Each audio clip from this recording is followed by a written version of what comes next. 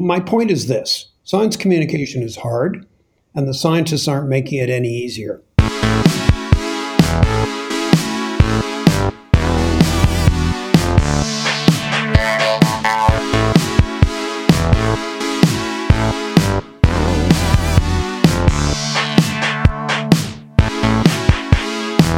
Hey everyone, welcome to Nerdin' About. I'm Space Michael, and with me as always is someone who's not only good at catching rats, crocheting, knitting, but she's also pretty good at playing the guitar and singing, and that's Dr. Kaylee Byers. Wow. How's it going, Kaylee? I'm well, thank you. That was a deep cut. Where did that come from? Well, that came from, because I was reflecting on Banff, because we're with our guest today, and how on the last day on Banff, you brought out the guitar and sung us a little song, and I thought it was really great. I did. A little rendition of Knocking on Heaven's Door, but about chronic wasting disease instead.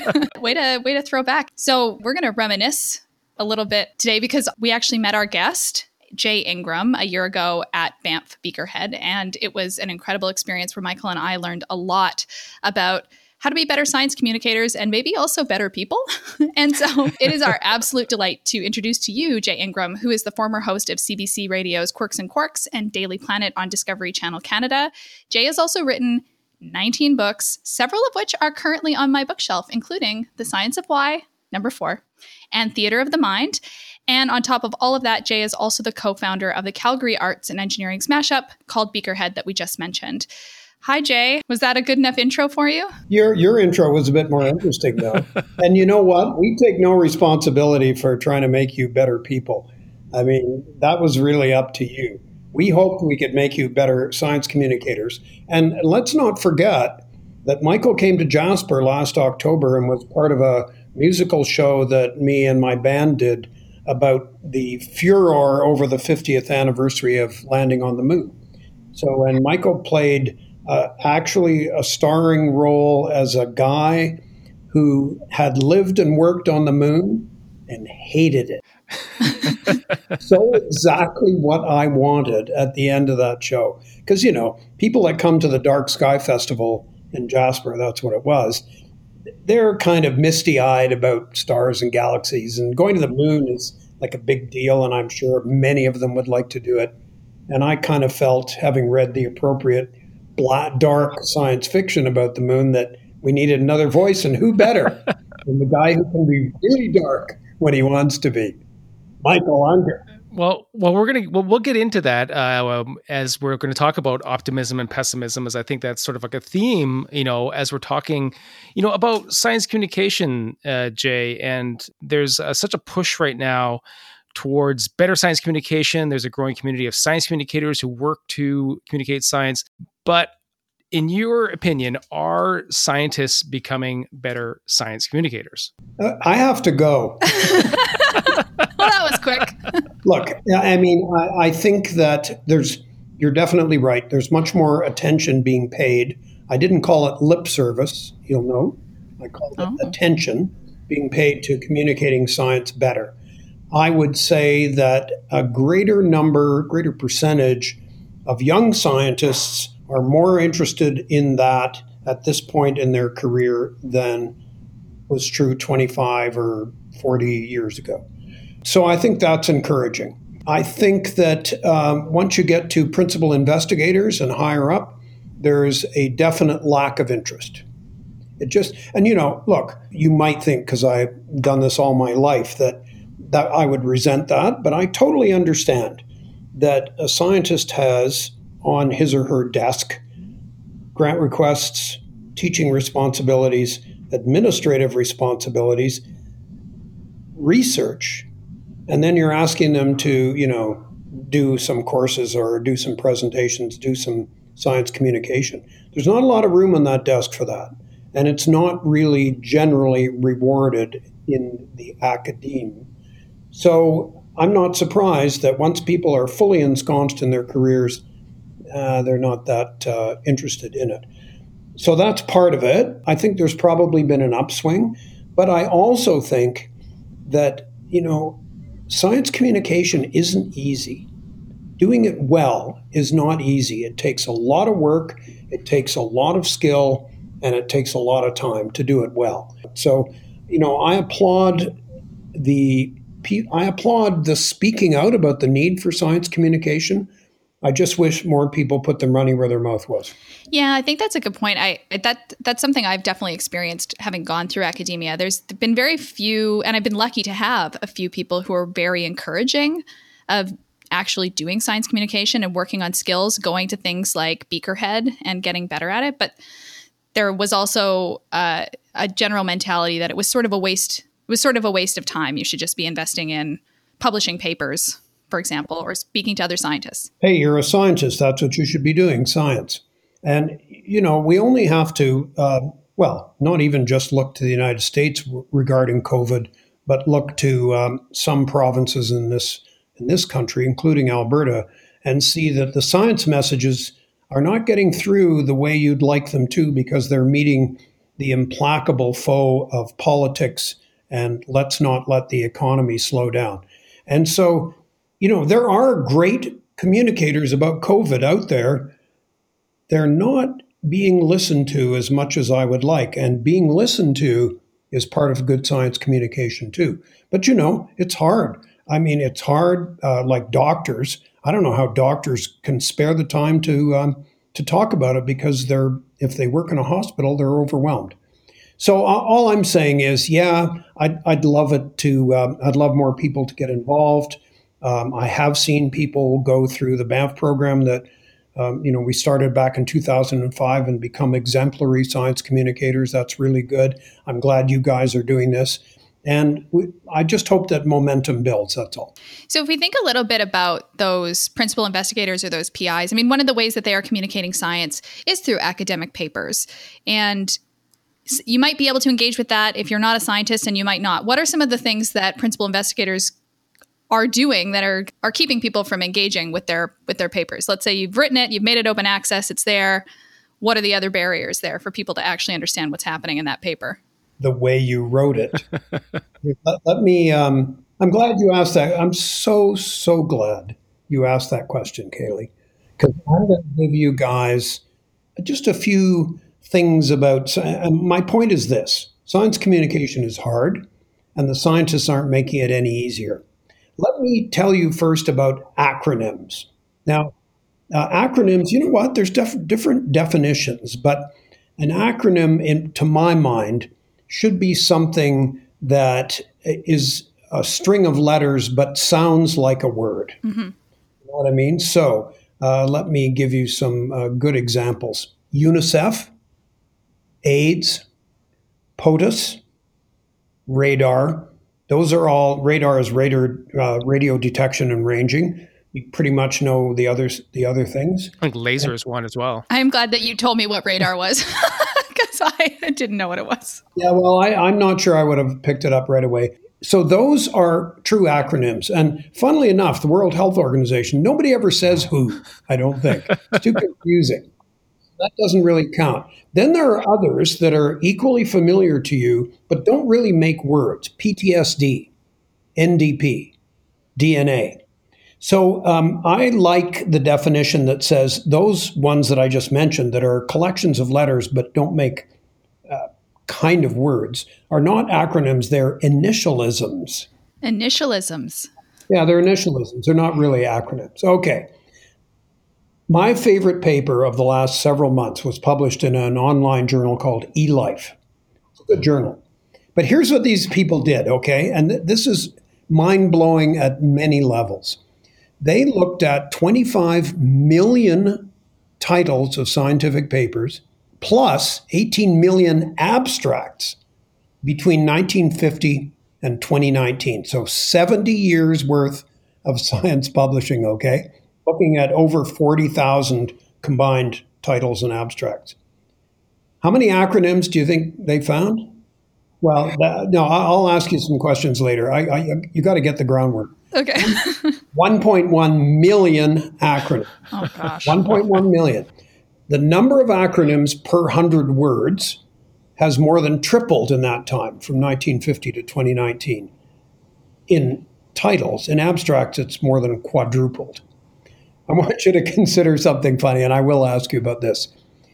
There are 17,576 possible three-letter acronyms, like DNA. 17,576.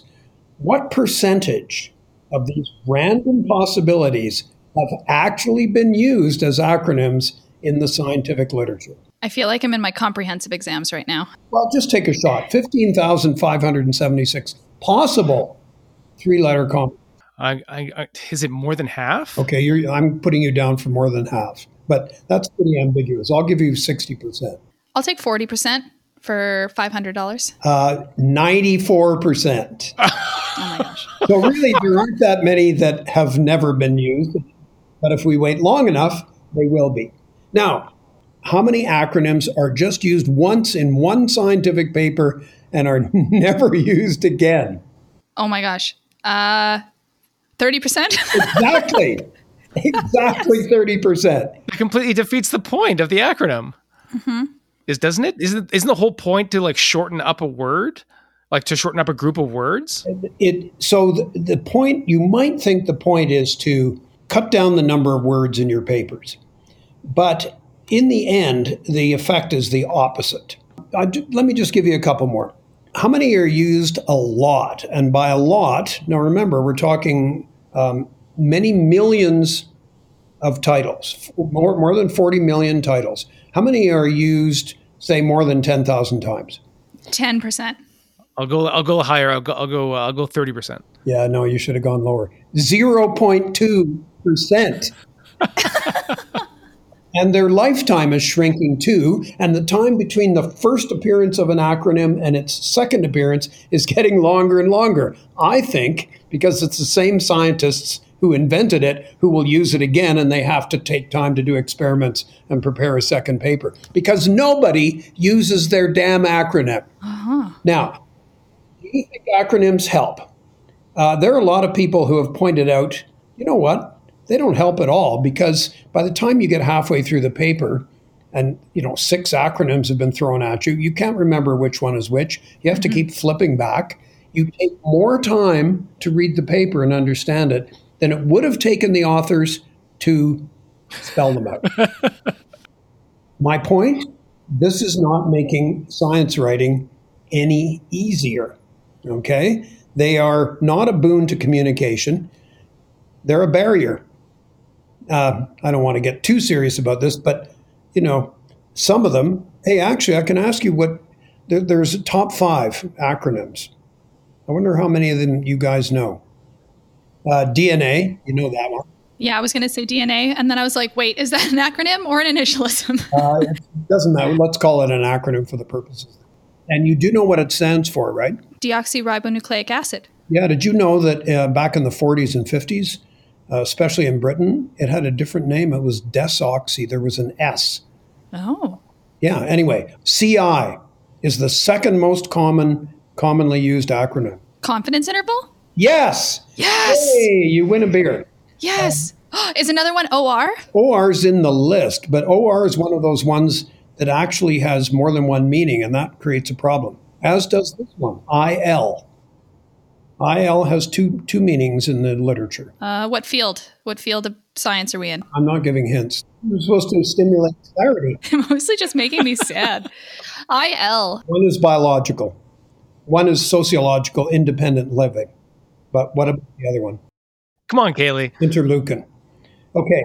HIV, human immunodeficiency virus, of course, and mRNA, messenger ribonucleic acid, which is it's in the news. Imagine messenger RNA is in the news because the COVID vaccine that Pfizer is creating is based on mRNA. Yeah, maybe the use of mRNA is going to pass IL. Or maybe eventually make its way into the OR. So I guess, Jay, what this is leading me to start to think about, because we're talking about abstracts, we're talking about papers that are generally written for other scientists. But what we're talking about here is communicating to the general public. And that not necessarily is the job of the scientists, but quite often is being done by non-scientists. And is this really where our problem is right now, is that we have perhaps people interpreting these papers and either getting confused or really reading the paper the wrong way? Like, where is really like this problem with the scientists using these acronyms and the general public that needs to understand it? Yeah, you're right. It's not a direct link to the general public. And the only point I'm making here is that if you're a science communicator and you want to get the information out of a scientific paper quickly and efficiently and clearly, acronyms are not helping. But let me just, I've got a couple of little favorite things that I should tell you about this. The American Chemical Society produced something called the ACS Style Guide. Oh. And in the ACS Style Guide, it advises writers to, quote, avoid abbreviations in the title of a paper. The ACS Style Guide. Now, I just came across one today, a new one. The Drosophila Individual Activity and Monitoring Detection System, which, of course, we will all come to know better as diamonds. Drosophila Individual Activity and Monitoring, then they stuck in an O, because there's no O coming up, detection system. Yeah, so they decided they wanted it to be diamonds first, probably. I don't know. I'm sure there was a better choice. Michael, you'll like this. Douglas Adams, of course, The Hitchhiker's Guide to the Galaxy, pointed out 20 years ago that when you're talking about the internet, www, the shorthand, actually has more syllables than World Wide Web. Anyway, the people who take this a little more seriously than me suggest that really it's up to the journals. And some journals have started to put in place guidelines like no more than 3 acronyms in a paper. Okay, let me move on. Okay. Readability. This was a mega experiment of the same kind over a longer period of time, but fewer data points. 700,000 abstracts from 1881 to 2015. And they tested the readability with 2 different methods that look at the number of syllables per word, the number of words in a paper, and the difficulty of individual words. And there's been a steady decrease in readability because there are more syllables, more words, more difficult words.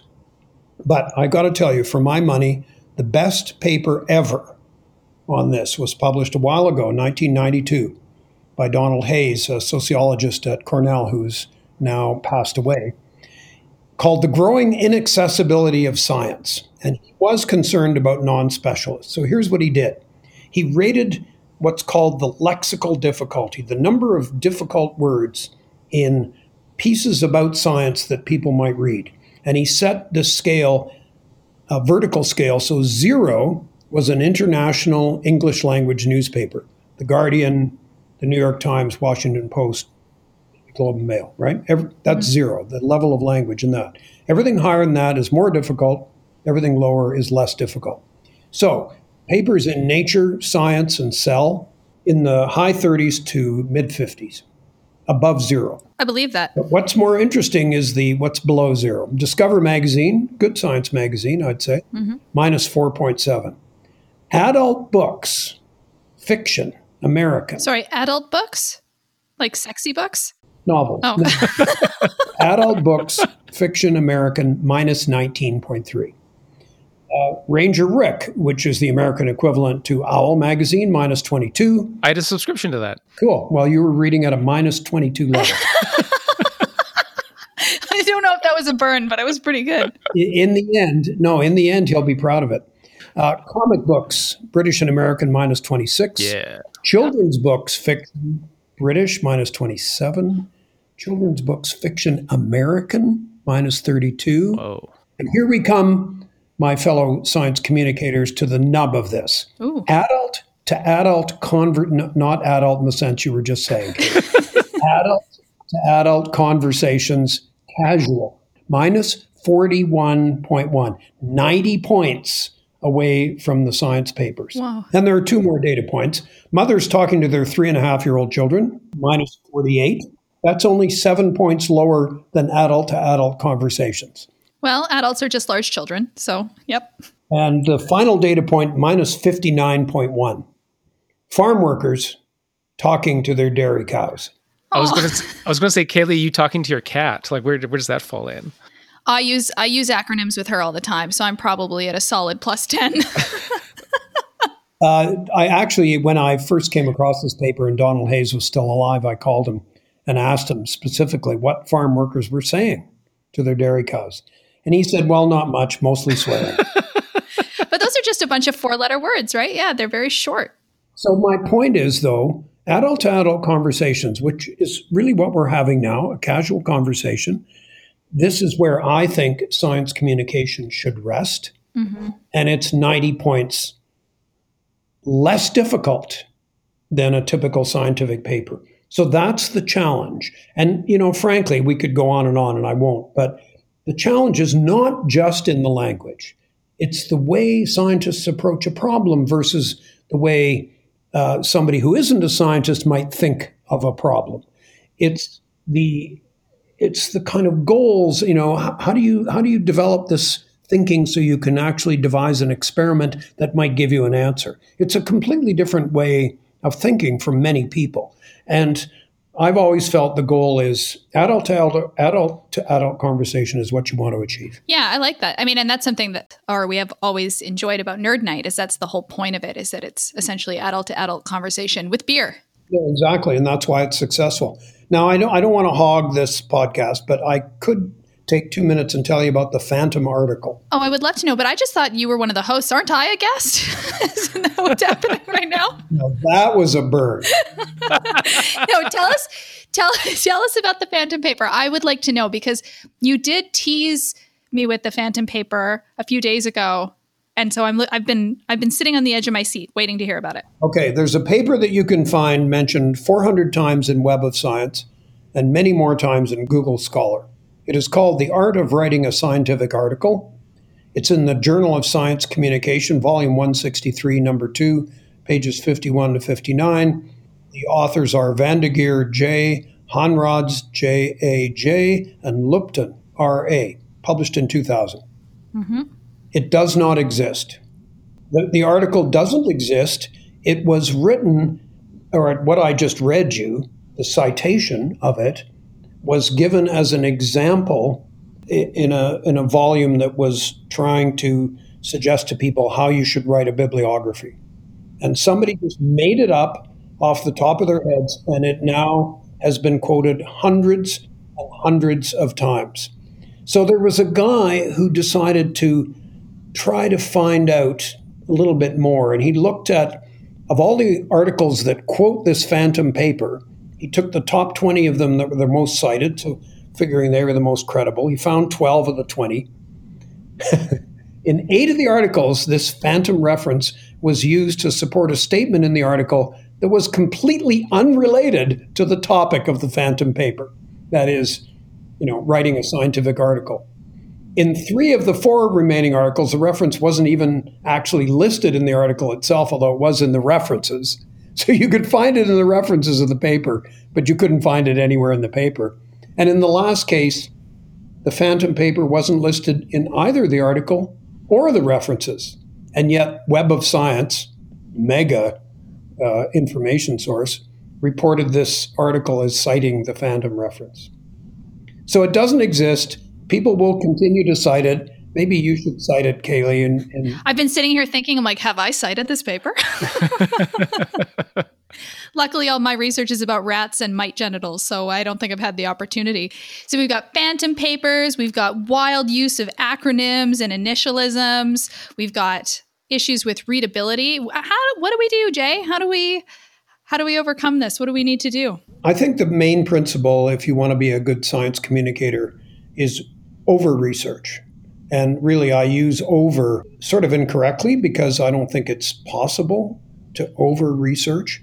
But the deeper you get into a subject and the more references you seek, and then the more references from the references that you find, you will uncover these kinds of things where you'll find certain papers are written much more clearly than others that basically say the same thing. And so you rely on them. If you come across a Phantom article, I'm not sure how many there are out there, you'll detect that. So, and even if even if you're really up on your scientific vocabulary and you deal with acronyms easily, and you don't mind big polysyllabic words, researching in depth is still the most important thing. And here's why. Like, I know, Kaylee, if I ask you about rats, and Michael, if I ask you about fast radio bursts or something like that, you guys both know a lot about those subjects and can talk to me, and it could be 2 minutes, 5 minutes, 8 minutes, whatever, because you know them really well. And I just picked radio bursts, but it could be, anything galactic. Well, FRBs. Yeah, thank you. They are FRBs too. That's the best part. I didn't sneak that one by you. But, but then you also will be comfortable with the fact that there are subjects you don't know to that kind of detail. And therefore, you can't just spontaneously talk for 5 or 7 or 8 or 9 minutes. One of the first freelance gigs I had was on a national CBC radio program, now extinct, called Morningside. Peter Zosky was famous for being the host, but there were other hosts.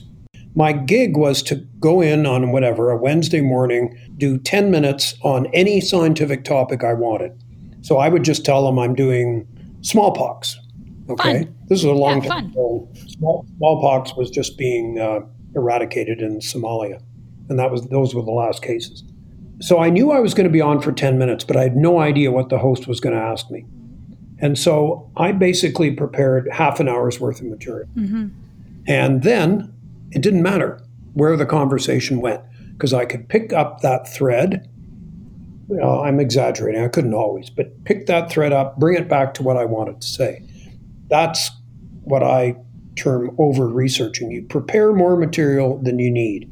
You know what? It's also good from another point of view, and that if I asked you honestly, Kaylee, tell me everything you know about rats, and then we were only able to use a third of it. Mm-hmm. Well, in having over-researched, you knew how to tell the story. You knew what the main parts of the story were. You knew what the subplots were. You would organize it. You'd be able to deliver the package.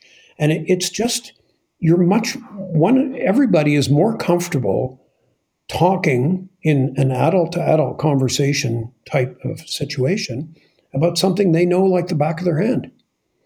But if you just read about it this afternoon and you're not really sure where all the threads of the conversation go, you're not going to be as good. Before we got some big audience questions coming at you, Jay, but I have one final question that I want to ask you, Jay. So one of the lessons that I remember you talking about at Beakerhead was not to take ourselves seriously and not to be afraid to be silly and have fun.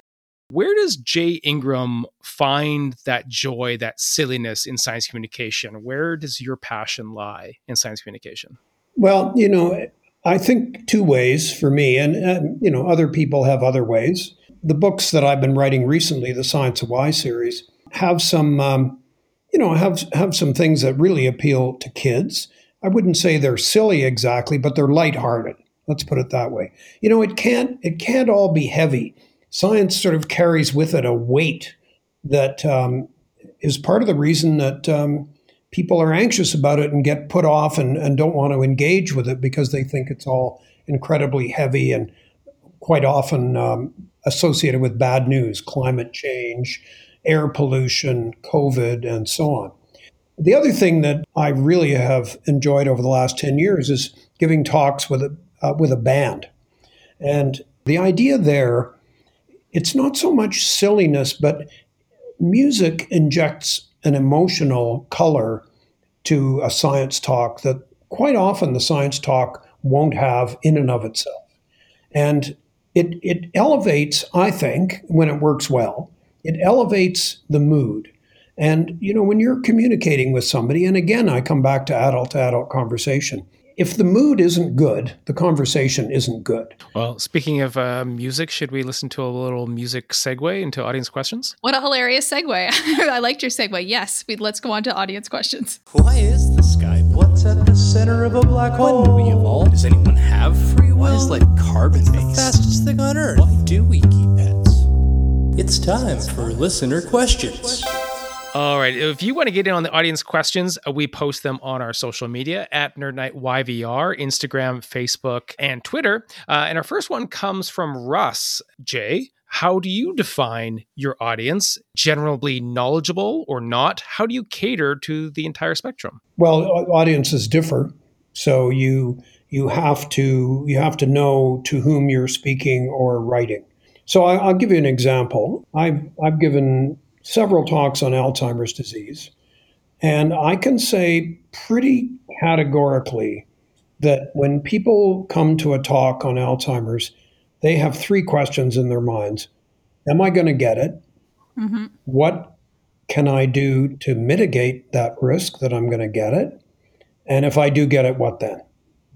Because that really covers all of the potential. There are really no treatments, but where the research is going, it deals with the genetics, which is what clouds most people's minds. They have a great aunt who got late onset Alzheimer's, and they're afraid that's going to commit them to it. And of course, it's not. And in the middle of that, what can I do to mitigate the risk? There's a whole host of things that you can monitor in your life and fix.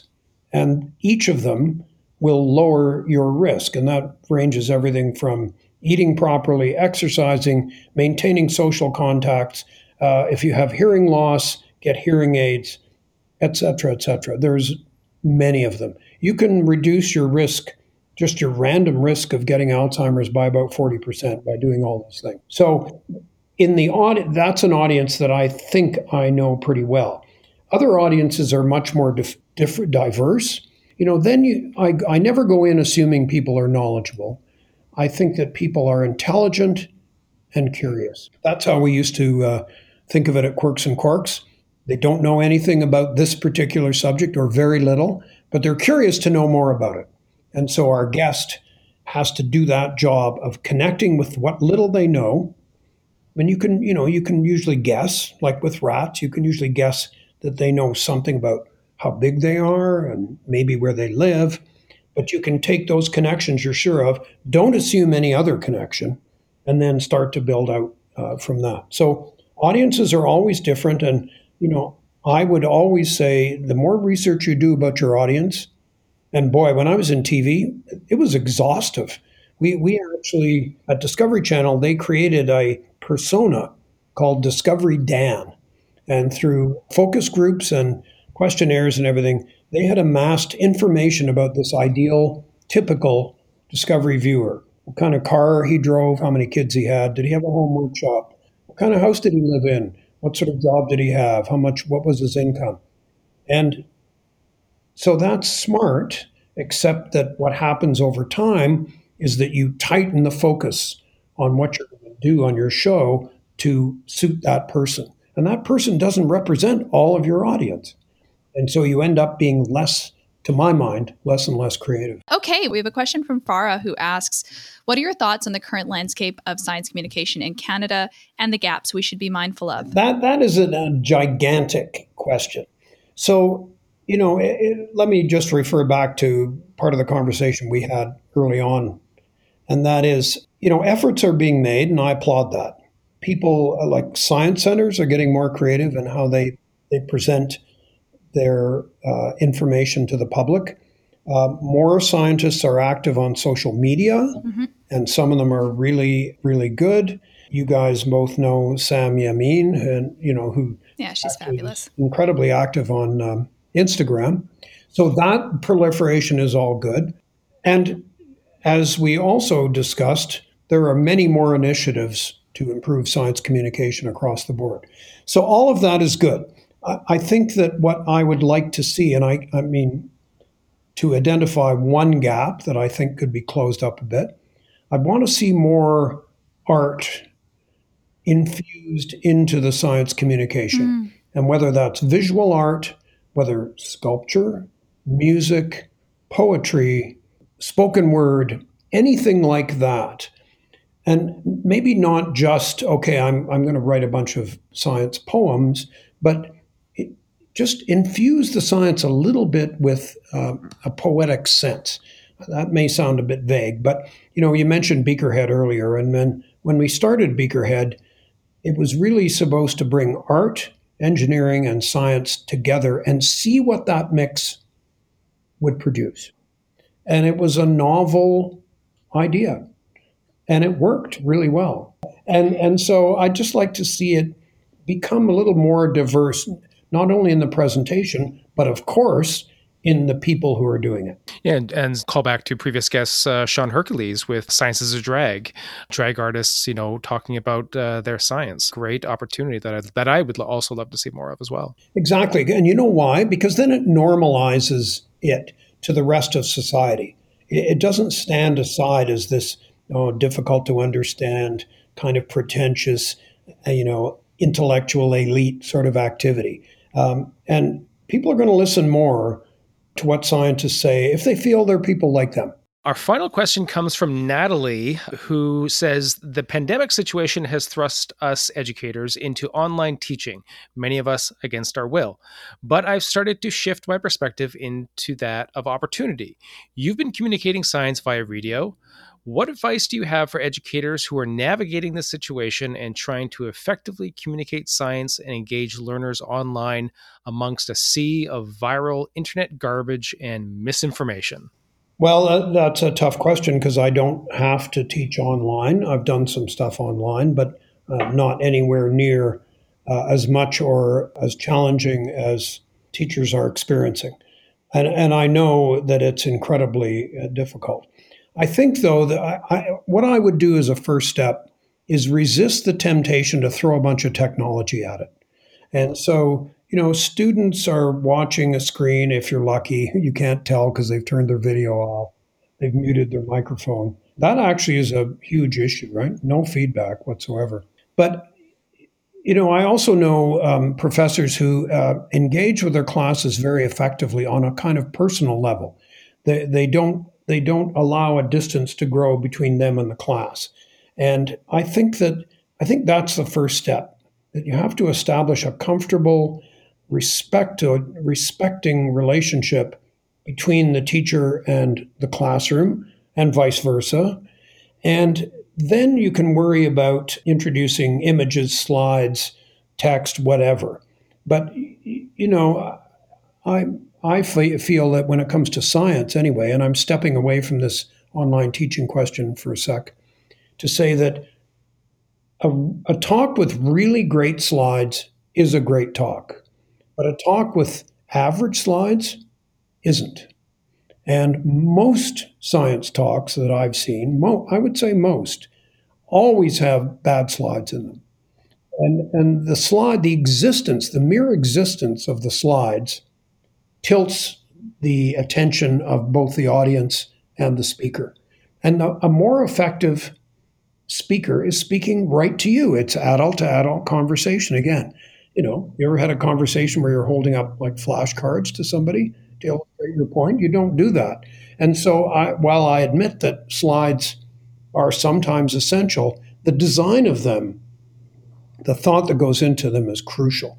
So if I were forced into an online teaching situation, I would do my best to personalize it, to make it very clear the structure, like here's where we're going with this conversation, and then hope that as things ramped up, then you could start putting in slides or whatever that would enhance music, who knows, that would enhance the lessons. Well, should we nerd out? Yeah, let's nerd out. What you nerding about? What you nerding about?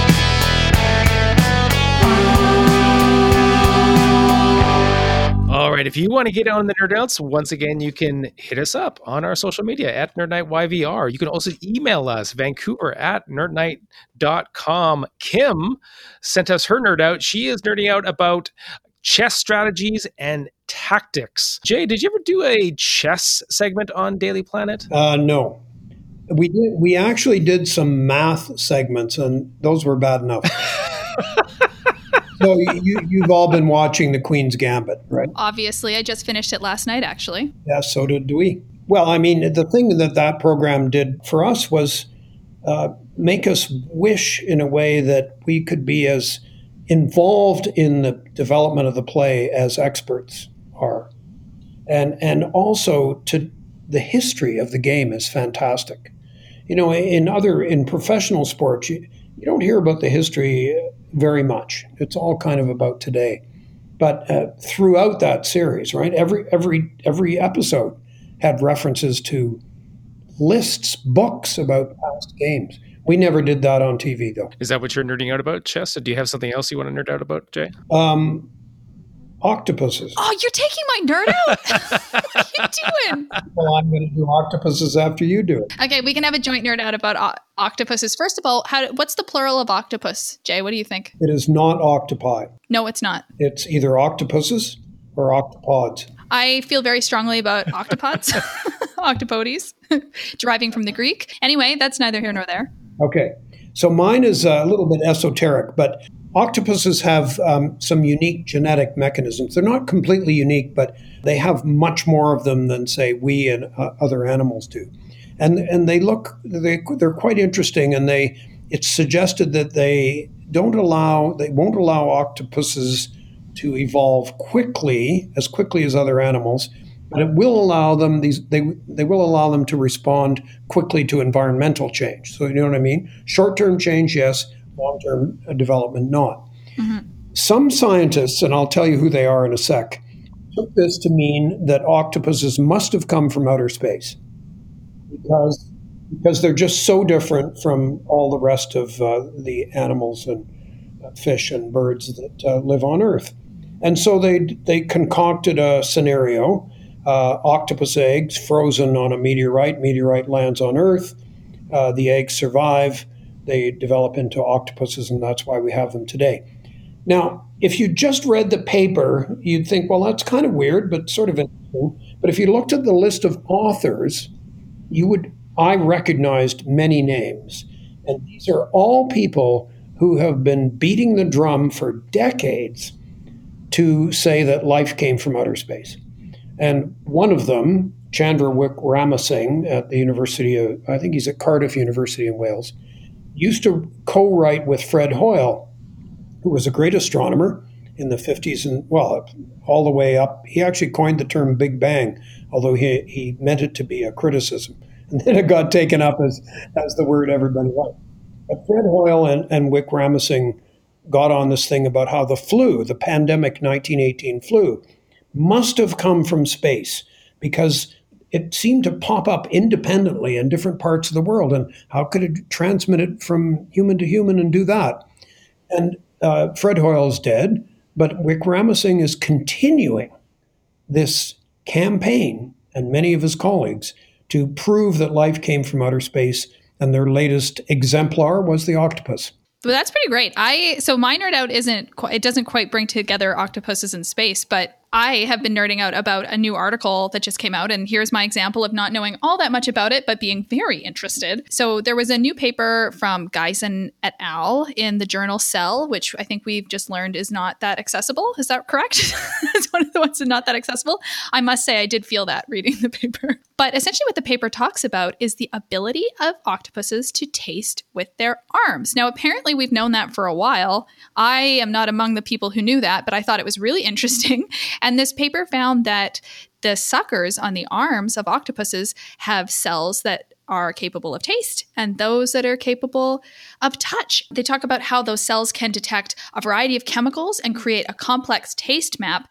And there's a terrifying video of a little crab that is glued to a board, and you see the octopus's arms reach in underneath a barrier and touch the crab and sense it and know it is food and not an inanimate object. And the crab doesn't fare well. So I thought that was really interesting.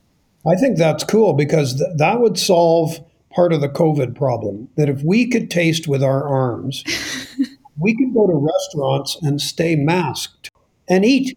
Well, maybe we couldn't eat, but we could taste. Just stick your arm in the vat of wine, say, well, that's a lovely Chardonnay, and you'd never have to take your mask off. Your whole arm. Make it easier to drive after, too, actually. Wow, it's really solved a lot of problems. Oh, no, because the octopus cop would put little pieces of paper on your arms and say, yeah, you've been drinking. It'd be like a little plexiglass or something you had to put your suckers down on and then pull them off. Anyway, octopuses are cool and maybe they came from outer space. I think that's the takeaway of this nerd out. Yep. What about you, Michael? Have you been nerding out about octopuses? Yeah, so my nerd out is also about octopuses. Actually, mine is about contact tracers. So back in the summer, me and my friends decided to pick up Spikeball as our outdoor physical activity that we could do together. And I used to laugh at people that played at it because it looks very silly, and it is very silly. It's a very silly game, but it's really easy to learn, really easy to pick up. And for me, living alone this year has been like super challenging. Even if I do have introvert tendencies, all of my work is very social and I need physical activity. So this is our thing, Spikeball. Now, we're recording this in the beginning of November, and this episode will likely be released in January. So it's hard to say what this landscape is going to be like. But last week, my friend that we played with tested positive for COVID. So what that means is that all of us that played were contacted by the contact tracer, by the same contact tracer that talked to all of us and interviewed all of us. And I found that kind of interesting because we were put into a special category because they had no data on people playing Spikeball and if that was prone to transmission. So I think this is very interesting, even if it is a little disconcerting. And I have been, a little bit on edge this week because we're all having this collective moment when we talk to the contact tracer and we're all talking to each other on chat about like our symptoms. None of us are showing any symptoms. So that's good. And I seem to be talking lightly about this. It is a bit stressful, but it's also interesting knowing that right now we're in the middle of a really interesting science story, like a giant science experiment. And I think that there's something about that, about thinking about that perspective, about everything that we do on this planet is a big science experiment in the universe. And all of the actions are like data points. And it's just that right now the stakes just seem super high for us because they're affecting our daily lives. But there are other things that we are doing, of course, like carbon emissions, et cetera, that are affecting this planet. And I think, if we start thinking more about this science experiment that we're in, I think that we can maybe have some lasting change, like hopefully we will have when it comes to this COVID-19 pandemic. And that's me giving positive optimism that I know that according to previous episode, Travis, as we get older, especially older males, we are prone to be pessimistic. Here's me being optimistic. So shout out to all of the contact tracers. Shout out to all of the doctors who are working on the vaccine. Let's wear our masks. Let's be socially distant and be hopeful for the future. Jay, thank you so much for joining us on Nerdin' About. You have written many books. You're doing lots of promotion for them. Where can people get these books? Where can people learn more about what you're up to? Well, I think you can order them online, and they're going to be in Chapters Indigo and probably in independent bookstores, however many of those are still here after COVID, and even at places like Costco. Anyway, thanks for letting me nerd out with you guys. Yeah, that was really delightful. Thank you for spending your time with us. And thank you, everybody, for listening. If you want to hear more from us, you can follow us on our socials at NerdNightYVR on Twitter, Instagram, and Facebook. We'll be back in a couple weeks. And until we meet again, QUAOTUI. Quit using all of those useless initialisms.